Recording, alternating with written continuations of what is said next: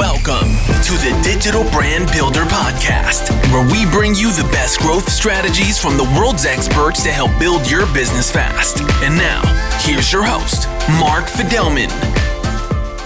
Hello, everyone. Welcome to the Digital Brand Builder Podcast. Today, joining me is Arman Ananian, and we're going to talk about something we haven't done before, which is influencers and ads. And in this particular example, we're going to start with is an influencer. I believe he's part of a law firm. We'll clarify that in a second. That is using organic and paid media, and I assume paid social. Arman will clarify that for us to promote them and their business. So with that, Arman, welcome to the show. Hey, Mark, it's a pleasure to be here. Excited to talk and provide value here. Excellent. So, Arman, let's get a little bit of your background so that people know where you're coming from. Absolutely. So, I started doing paid ads and getting to an online world in 2016. And, that was, running ads and doing social media posts for my brand, myself, and really the inflection point for me came, when I, started to become better on my craft and be able to help way more businesses, stuff like that, was in 2019 when I got the chance to work in Grant Cardone and Frank Kern's advertising agency. And then that's where I took over, a lot of clients, from all different niches, to do, Facebook ads, Google ads for them. And that's where, learned a lot, helped a lot, and, really became, you could say, decent at this. All right. Excellent. Well, that's a good background to have. So let's just start. First of all, can you introduce, and you don't have to use names you don't want to, but introduce the type of client, the client that we're going to talk about today that's got a large following and uses paid media. Yeah, this client has a law firm. I just because I haven't asked him if I could use his name, we're not going to mention it. But if I find out that we can, maybe we can do this after and give some links so people can maybe better picture, who we're talking about. But law firm, specializes with immigration.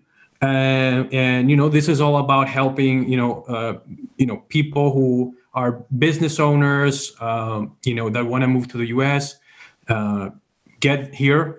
So of course you have to be everywhere on all social platforms. You have to advertise as well. You have to get quality leads, because it's a lengthy process. People take a lot of time to decide this type of thing. So we want qualified leads that want to act now. So, it takes a little bit of, refining to get to that point. Yeah. Okay. And then when they were thinking about building, there's not many law firms I know of that have built a large following. What was going through their minds when they thought, let's become social media influencers? Either for fame, or maybe they're more insightful in order to monetize the practice a little bit by, grabbing an audience or getting an audience and then monetizing that audience. So did they walk you through why they did it and how they did it?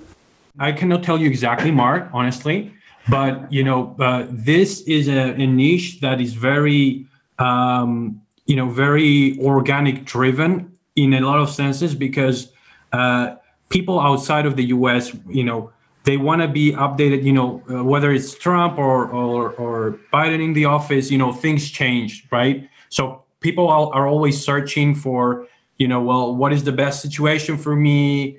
I'm an entrepreneur, or, I want to start a franchise, or this, that, the other. So natively, I don't know who got first into YouTube, but you'll see this, right? If someone is living outside of the US, considering something like this, you'll see that I would say 90% of them, they are all in YouTube. So I don't know, I'm not sure who started first, but one clear step that always brought leads to people, to our client and to other people in this industry was providing helpful videos on YouTube, and they went from there. They started building the brand from there. Okay, and that's, by the way, for everyone listening, that's how I did it. I started with Twitter, built a large following on Twitter, and then realized it was difficult to monetize, and then switched over to YouTube, which is a lot higher bar to do it well with video. But some of those videos still drive leads and sales for me. And I know my clients because I've done lots of shows and plenty of videos for my clients. Very valuable to go that direction. So happy to see a law firm of all people do it. I don't see a lot of law firms doing it, and I think it's a big miss. But so let's continue. So they built up this large following, and then how did they decide to use paid media, and what did you do for them? Absolutely. So there were multiple avenues that they tried, and one of the things that always happens, there are some people that know Facebook ads or Google ads, but then there's somebody who does it all day, right? So to get started, it's good to maybe set it up yourself if you're the business owner, or have someone, maybe your tech guy, set them up, get started, because you can get some movement. But there comes a point where that you're spending a decent amount of money, and you cannot just oversee it constantly, and that you could get better results. That's when you consider other options, like maybe an agency.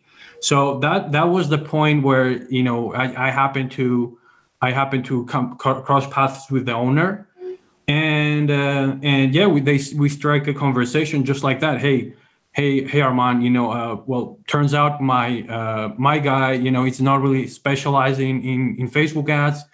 And, and I was like, yeah, well, this is what we do for a living, actually. And that's how the conversation started, and how we started working, because I was able to show him what we were doing for other people. But Mark, any other questions that I forgot to answer from there? If they're on YouTube, you're doing Facebook ads or are you doing YouTube ads? Great question. So they are right now starting YouTube ads, okay? But why did we focus on Facebook ads? So yes, the answer is Facebook ads. Yeah, and I can tell you why. Yeah, tell me why. Tell me. He's getting, of course, a lot of organic traffic coming to his site from YouTube, from TikTok. We can talk about that. YouTube, TikTok, Instagram, Facebook group, et cetera. But all these people, once they go to the site and they don't fill the form or don't request information, they're gone.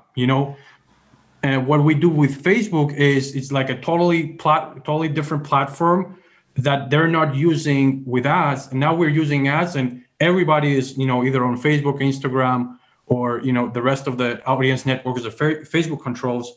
We're bringing those people back, closing them, and getting them through an optimized funnel. So their results are way bigger than if they just did YouTube. We're just covering a whole new world with it. So on the YouTube side and on the Facebook side, how do you decide how to take the videos that are made and then turn them into ads? Walk me through that process.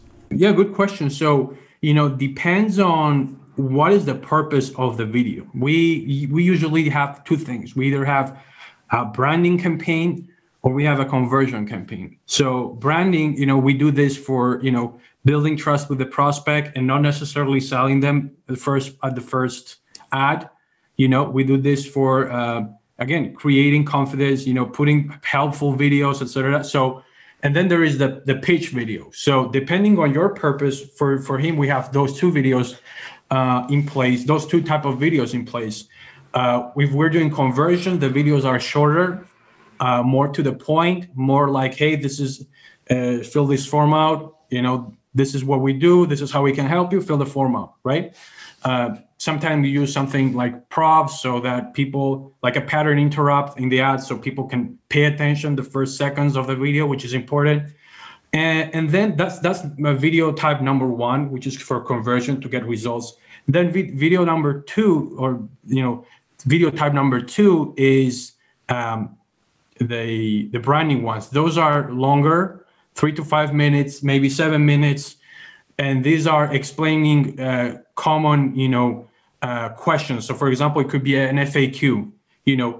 Well, how do I know when I'm ready, or what are the requirements for this? So answering common FAQ questions gets to position yourself, or in this case, the client, as an authority for new people. That's the key thing, for new people. So we are always excluding people that already know this person, this client, and we're purposely only showing the ad to new people. So to these new people that are coming, there's a constant inflow. We have branding videos to get them, quote unquote, indoctrinated into the brand, and then walk them through the conversion funnel to get them to, work with us. Okay, so if I'm hearing this correctly, you create legal content, maybe that's solving problems, and then other legal content that's maybe more branding, and then you're using those strategically on Facebook and YouTube in order to do what? Drive leads? Do they fill out a form? Yes, they fill out like a form to find out if they're qualified and what visas they could be qualified for. So depending on there's some without going into a lot of detail, not to bore people. If you have a lot of money, you can just drop that money and get like a green card. If not, you kind of have to go like a startup business owner route, which is different. So again, that's a form where we see how we can best help the person. Yes. Okay, so that's an interesting way of doing it. I think a lot of people do it similarly that know what they're doing. So that's a good concept, especially if you're answering like a question somebody's searching for on Google or YouTube. How do I get a green card? If you had a video that kind of explained it and said, oh, by the way, in the ad itself for $500, you can get it done with XYZ law firm. That might be something that would be very valuable, especially when you take them to a landing page. They have to fill out the information, and then you can pre-qualify him or her right then and there, and then send it off to a salesperson? Is that part of your funnel? Is you send it to a salesperson if it meets a certain criteria? Correct. This gets connected to number one, a value email sequence list where, we talk about, some case studies of successful previous clients, value tips, et cetera. And then at the same time, it goes to the sales team, and sales team calls with the information on hand and talks to them to get them closed. Okay. And then if do you have different funnels that they drop into? One where you talk to a salesperson, one where there's a drip marketing campaign that's launched after that? It's, right now, Mark, everything comes from that specific application form. So after that form is filled out, path number one, they get subscribed to the email sequence. Path number two, it goes to the sales team, So it's all comes from that point. Mark, but one thing I also wanted to add, I didn't get to answer that question about the video content. So it's the difference between the two types of videos is one video is a pitch, or like mostly pitch based content. Okay, that is for people that know us already, that they know, like, and trust us. They just need a little push to fill the form, and so we can help them out. The branding videos are just covering a topic. We don't we're not necessarily getting them to the form just yet. We're just providing value and setting expectations for following things to come. Maybe it's a different video. And then after we build out enough the person with showing them many videos in sequence, then we show them the other video that pitches the thing, Okay, got it. So if you have an influencer that's got a large reach, are there any benefits to that, to paid media? Meaning, okay, you could do this for any video that I could do a legal video. You could do the same exact media push. What are the advantages to have a large following or being an influencer as part of that ad? Mark, the advantages that I see are a lot of times using the data that organic is getting you to prioritize X content over something else. So for an example, this client has, I think I would have to tell you exactly the number, but more than 300 videos for sure. And some videos go better than others when they're posted organically on the channel. So what we do is when we have to choose testimonial videos that we use for retargeting, right? So for example, going off a tangent here, but if you want to really convince someone to fill out a form, you show them a testimonial, right? But if we have to check all the testimonials, we sort them out by views, and that usually implies that, the organic people that are, mostly qualified are preferring a certain video over the other. So we take that information and put it back into ads. So that is an advantage that they have of having a larger following. They can understand, they can take a lot of data from their existing audience to use for ads. They don't have to start from zero, from scratch. Just like a new lawyer maybe is in town and they want to get started with ads, they don't have that advantage, for example. Well, that makes sense. Also, I'd probably add that, them pushing the video themselves independently and more organically, I think will drive some organic branding and lead development just on its own. So it's a lot less expensive overall to do it. Now, it also, I think, with an ad that somebody's seen before, when you get into retargeting, if you have an influencer that's well known, the ad has higher credibility as well, even though it directs back to their own law firm. If they've got some celebrity and they've got some, let's say, a lot of visibility, the credibility, this has been researched over and over again, the credibility is a lot higher with their target audience, with the influencer's target audience. So, wrapping everything up, so is there anything else in terms of influencers and ads that you think people should know about? Good question. I would say use it. And it sounds very primitive and basic, but one of my other clients, they have I think 30,000 followers, so they're not that big. That's a brand. That's not a personal brand, but a brand in Instagram. And we were deciding, well, what box should we use? Because they're shipping cookies. So what is the design that we should use? What is this packaging that we should use? And they went ahead and they asked, and we got the direct answers, and so that's number one. That's a very clear example of something we did. We got information of what already our built-in audience would like. So our ads are going to be more data-based, and we can get better results. One other thing is content, right? You see this a lot in YouTube. A lot of big YouTubers are asking, what do you want me to talk about next, right? So this is, again, for organic, but it also comes back to ads. If you enter in someone's mind with a conversation they're already having. So let's say that Biden just revoked some of the Trump policies on immigration. Okay, this has just happened. Well, that's going to be on the mind for people who really want to, let's say, move to the U.S.